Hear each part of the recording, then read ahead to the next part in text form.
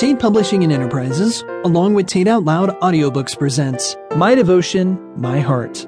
Written by Teresa Preston. Narrated by Shauna Wyndham. Only be careful. Only be careful and watch yourselves closely, so that you do not forget the things your eyes have seen, or let them slip from your heart as long as you live.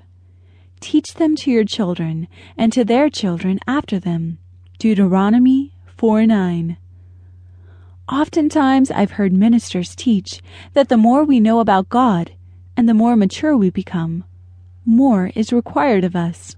Like children learn obedience when they have been disciplined after doing something wrong, parents require them not to do the same thing wrong again. We can't remain satisfied with the way things are, no matter how good it feels. We also cannot allow ourselves to be so comfortable in our Christian lives that we forget others are watching. How we live is a greater testimony of who we live for than anything we can say with words.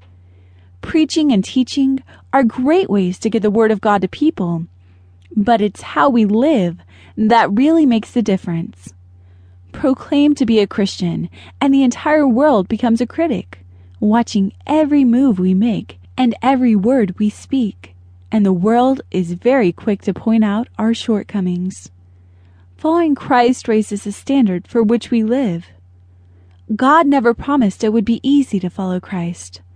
Jesus warned that in this world we would have trouble. But when we are completely obedient to God and fear Him, He will lift us up. God does not overlook our sin. His grace covers it in repentance. God has already done wonderful things in your life.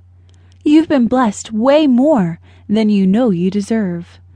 Count your blessings, name them. You've seen God work great things in your life.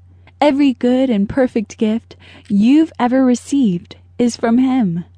Proclaim it, shout it, live it where you are, and not only will you be teaching your children of God's goodness, everyone around you will also learn of His ways to those who love Him.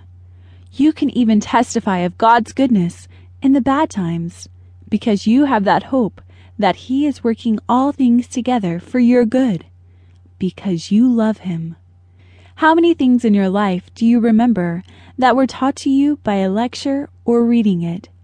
But when the teacher modeled a concept, or better yet, turned it into a project or hands-on activity, the subject being taught stuck with you, and you still remember most of it today. The same is true with your life of faith in Christ. Modeling the behavior you want from your children, your spouse, your friends, your coworkers, goes much further than telling them. Treat others the way you want to be treated. All your sons will be taught by the Lord, and great will be your children's peace. In righteousness you will be established. Isaiah 54:13-14. The Lord will teach through you. How we live teaches the people around us who we are and what we stand for. So watch yourselves closely and be careful how you live. Someone else may be watching to see what you do. This is easy when we focus what we do on doing it for God. Our purpose is to live our lives devoted to Christ by living a life of love.